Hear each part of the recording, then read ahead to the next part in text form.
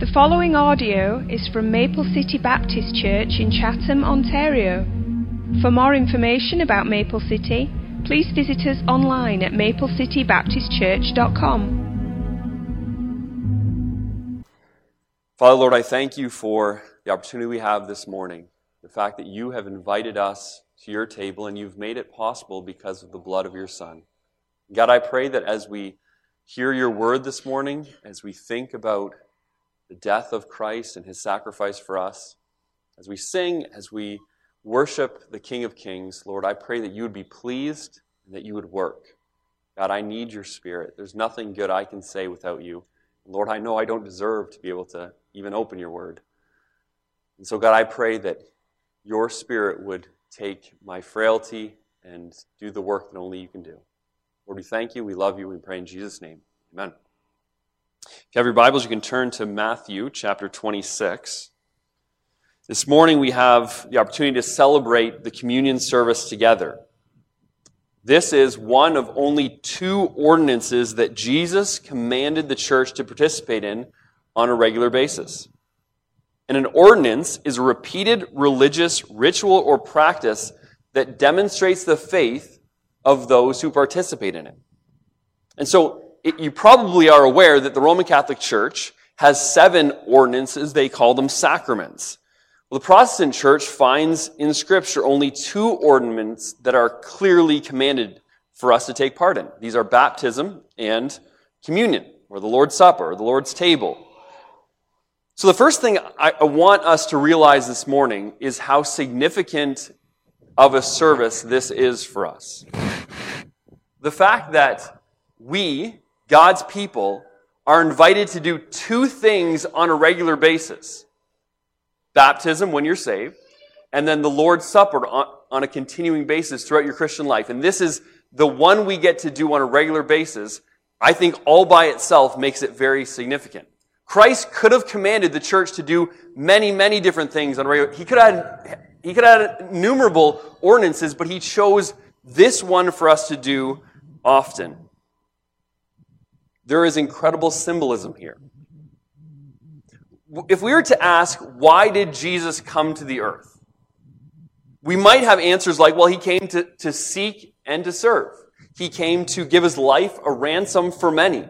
Right? He came to die in my place. He came to redeem his bride, the church. And all those things are true, and they're wonderful, great answers. But you understand that as we celebrate this service, all of what we're doing here points directly to those things. Right? Christ sought out the disciples, and even at this supper that he prepared for them, he served them. He came to seek and to serve. The elements here remind us of his broken body and his shed blood. Why? Because he gave his life a ransom for many. We, as individuals, get to consume, to take part, to participate in the Lord's Supper because he died in my place. And this feast is not only given to the individual to do all by themselves at home, but it's given to his bride, the church, because Christ came to redeem his bride. And so this service is filled with meaning. It's filled with symbolism. It is so important that in the past, men and women have given their lives for what they believed about the Lord's Supper. You know, during the Protestant Reformation, we understand that the men and women that died as martyrs during that time died because they believed in Scripture, because they believed that salvation came by grace through faith alone, apart from works, apart from the church having any kind of effect on their salvation.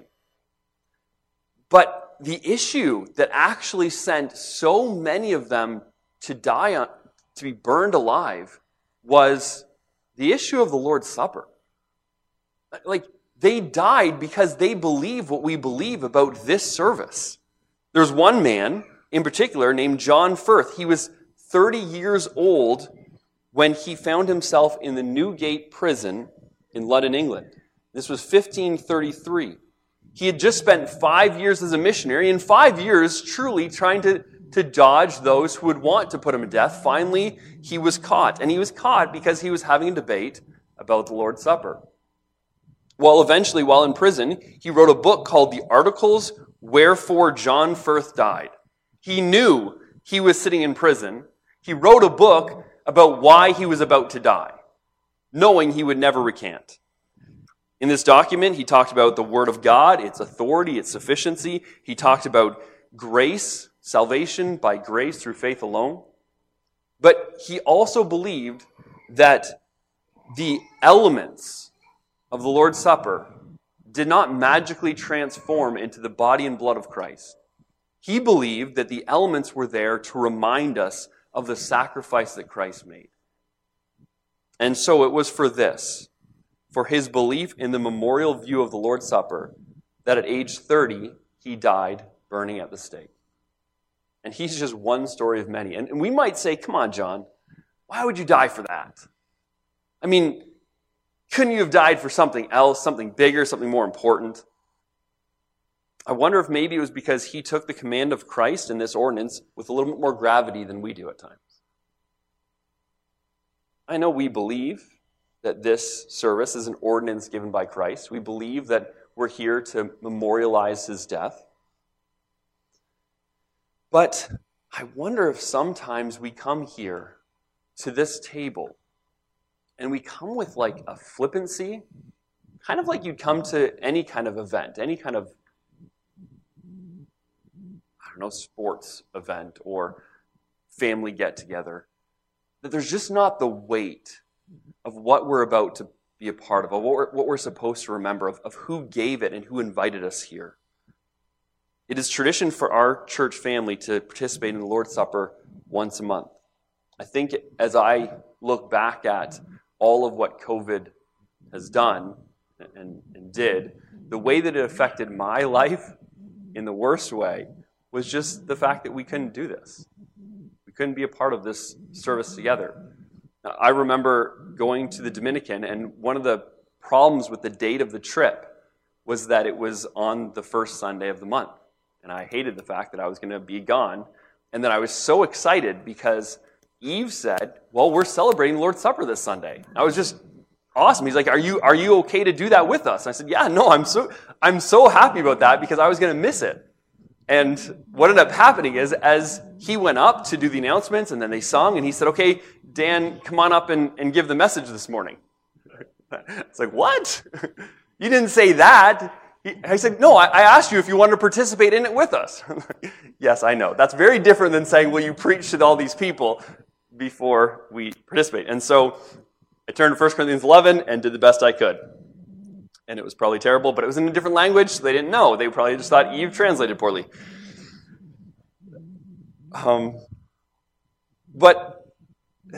I think this is supposed to be important. I think this is supposed to be something that we take very seriously. And so my goal this morning, as we look to Matthew 26 and then over to Acts 2, is that we can look at how Christ instituted the Lord's Supper, kind of what the feeling was in the room, and what the situation, the circumstances were that he instituted it, and then see how the early church actually practiced it.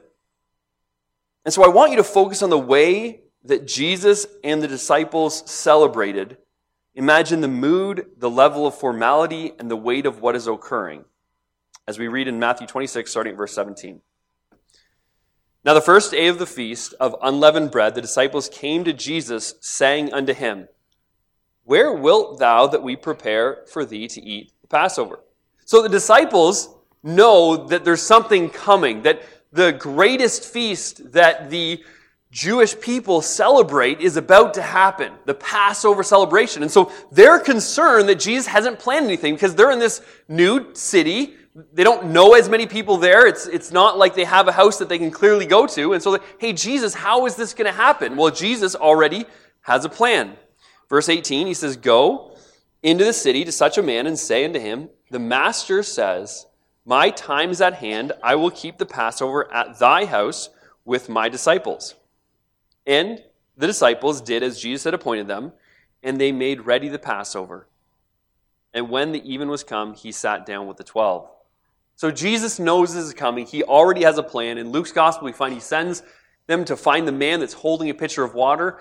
The way that it's said here is like we're going to go to your house and eat the Passover. And I kind of wonder if this guy is holding the pitcher and he knows why he's holding it.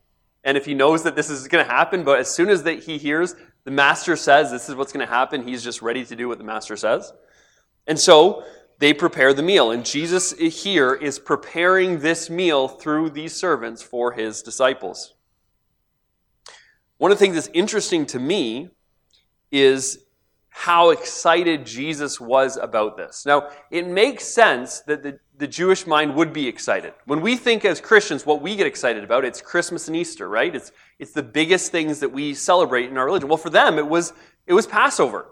They would grow up remembering and telling stories of how their God delivered them from Egypt, that they were in slavery and through all these miracles and these plagues and parting the Red Sea and living for 40 years in the wilderness, that God saved them from that bondage, that God is powerful, that he's mighty, that he loves them. So this was a big deal for them. But in Luke 22, verse 15, we get a little bit of insight into how Jesus felt. It says, he said unto them, with desire I have desired to eat this Passover with you before I suffer. And that word there is found twice, with desire I have desired, because he's emphasizing it. It's like I passionately desired. I'm so excited about celebrating with you. And it could be because Jesus was really hungry. He was looking forward to a good meal. I doubt it. I think that it was more first along the lines of what this meant, but also what he knew it really pointed to. That he knew that he was the lamb that would be slain. He knew that tonight he would be instituting this celebration that his people would then partake in until he comes again. Yes, he would soon suffer. And it even says that I'm going to desire to eat the Passover with you before I suffer. He knew exactly what was ahead, but he also knows what this means and what it points to. It means the salvation of his people. Matthew 26, verse 26. And as they were eating, Jesus took bread, and he blessed it, and he brake it, and he gave it to the disciples and said, take, eat, this is my body.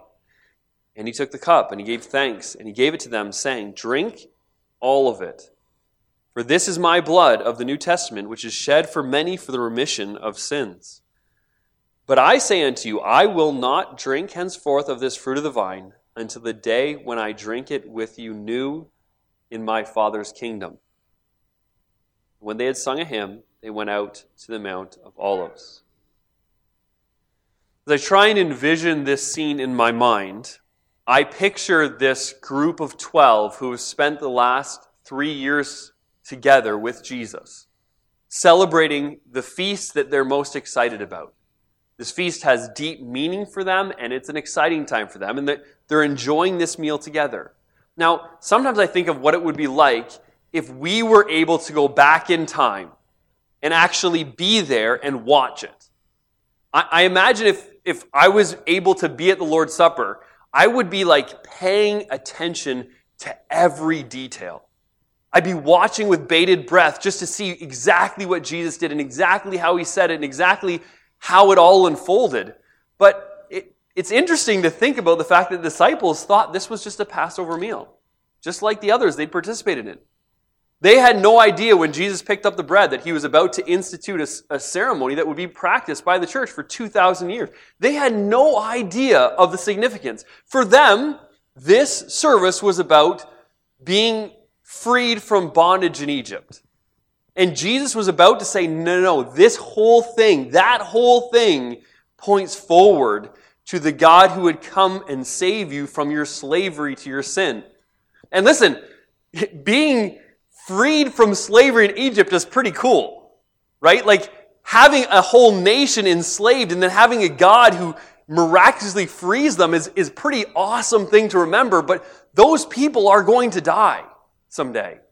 And that freedom, it impacted them for how many years? It's not more than 100. And what Jesus is about to institute and what he's about to accomplish is going to impact our eternity. And what we're enslaved to, the slavery of sin, the imminent death, That's a big deal. That's a lot bigger than just what they were going through. And Jesus comes to give his people hope beyond the grave, to conquer their greatest enemy.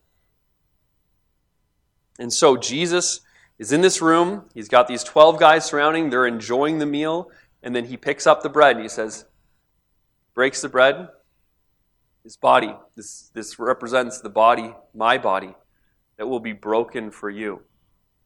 That I will suffer. That I will be beaten. That my beard will be plucked out. That I will go through torture for you. And then he picks up the cup. He says, this is fruit of the vine. It represents my blood. The blood that will be spilled out for you. As I'm whipped, I'm scourged, as they drive nails through my hands and feet. My blood will pour out. And that is the blood of the one who spoke everything into existence. That's the blood of the perfect, spotless Lamb of God. And it'll be spilled for you. And so we are to do this remembering what he's done for us. As I think about this service, first of all, I think, and even how it was instituted, I think it's supposed to be important. It's supposed to have weight. But it also strikes me that Jesus wasn't one for pomp and ceremony. It wasn't like he made this big demonstration before he started. Right? He didn't get everybody's attention and then have them all stand a certain way. And he just started. He just spoke. And as we think about this, I think it's just a reminder when we look back to that first time that when they did the Lord's Supper, it was about what was going on inside. It was about their heart. It wasn't about all the actions. Can I tell you something? We can go through a Lord's Supper and do everything perfectly, have just a perfect sermon and a perfect prayer, and you can open your thing and not have to fiddle with the tab, and it can taste better than the styrofoam bread does. It doesn't taste great. Just warning you. But if this was about pomp and ceremony, then this thing wouldn't cut it. We'd be in trouble. No, it's designed to remind us. It's designed to point us back. And that's what should be going on in our hearts as we listen and as we pray and as we partake. And so what do we learn from this? Well, I think that the Lord's Supper is not about a spectacle. It's not some kind of formalistic ritual. It's not just a ceremony or a tradition that must be done such and such a way to be done right. The Lord's Supper is about God directing our hearts toward what's most important. Taking our priorities and even our fears and everything that's going on inside our heads and bringing it back to the cross and helping us to live and to see in light of the cross. We find in Acts chapter 2, verse 42, a picture of what the early church was like. And I don't know if you could ever say you look back at any church ever in history and say, well, that church was perfect. But if there was a church at any point that was pretty close, it's this church in this passage. The apostles and Peter have just spoken at Pentecost. They've been filled with the Spirit. And after Peter preaches this message, 3,000 people come to know Christ as Savior. And 3,000 people are added to the church. And in Acts chapter 2, verse 42, it says, they continued steadfastly in the apostles' doctrine and fellowship and in breaking bread and in prayer. So there's 4 things that this church is participating in on a regular basis. It is the apostles' doctrine. It's the Word of God, truth. It is fellowship, the community that we're trying to build, this family here. And then it's the breaking of bread. It's the communion service. And it's prayers, speaking to God. This is what the church did. And we get a little bit more detail about how it happened in verse 46. It says, they, continuing daily with one accord in the temple, and breaking bread from house to house, did eat their meat with gladness and singleness of heart, praising God and finding favor with all the people. And the Lord added to the church daily such as should be saved. As they met together, we only find 2 words that really help us describe what it looked like. Those words are found at the end of verse 46. It says, they met with gladness and singleness of heart. And so as we think about this service, and as I've mentioned already, we remember the death of Christ. We remember his sacrifice, his suffering, the torture he endured. And that, coupled with the fact that he died on the cross, should make us sad. But it's interesting when it describes what this service was like and what the early church was like. It was glad. It was joyful. Gladness, right? Well, why? Because they weren't memorializing a Savior who died and then was buried and stayed there. They were memorializing a Savior who died for them, was buried, and then rose again. And now they were worshiping the Christ who was seated at the right hand of God and mediating for them, even in this moment. And so this is a joyful time because we remember what Christ did. Yes, we remember what it cost him, but we also know that he's alive. And so we serve a risen Savior.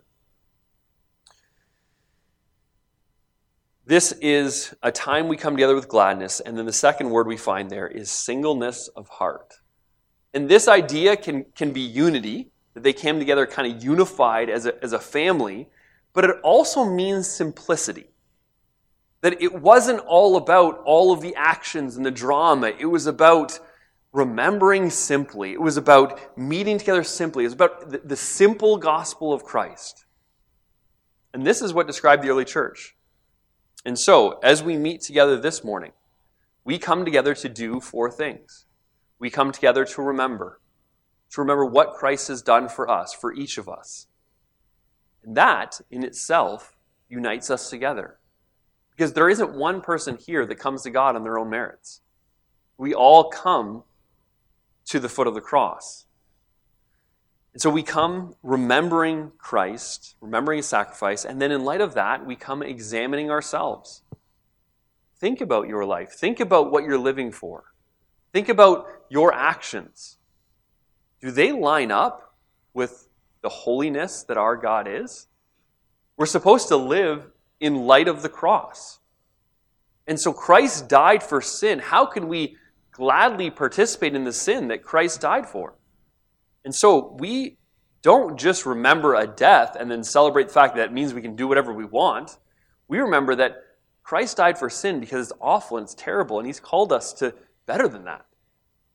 He's called us to live for him. So we examine ourselves, and we hope. We gather together because this is exciting. Because we get to do this until one day he comes again. Right? This is not a permanent thing. Someday we all get together and feast around the Lord's table in heaven at the marriage supper of the Lamb. And so this is something we do in the meantime. We hope. And finally, we declare the gospel. Declare his death until he comes. This is just symbolic of the fact that as we participate, we all recognize we're sinners who've been saved by the blood of Christ shed on our behalf. We're sinners saved by grace. And that is the gospel. And so this morning, as we come to the table, we remember how good our God is, that he is the shepherd that died for lost sheep, that he is the creator that died for his creation. We remember that God the Father made the Son to be sin for us who knew no sin, that we might be made the righteousness of God in him. And so, I want to encourage you, as we participate in just a moment in the Lord's Supper, take this time, remember his death, examine yourself. May this fill you with hope as we declare the gospel until he comes. Let's pray. Father, I thank you that we serve a God who loved us so much that you died, you sent your Son to die in our place. Lord, I thank you for this service that unites us together, thinking about and remembering our Savior, considering ourselves with the hope that he's coming again. Lord, we pray that everything that's said and done is honoring and glorifying to you. Thank you, and pray in Jesus' name. Amen.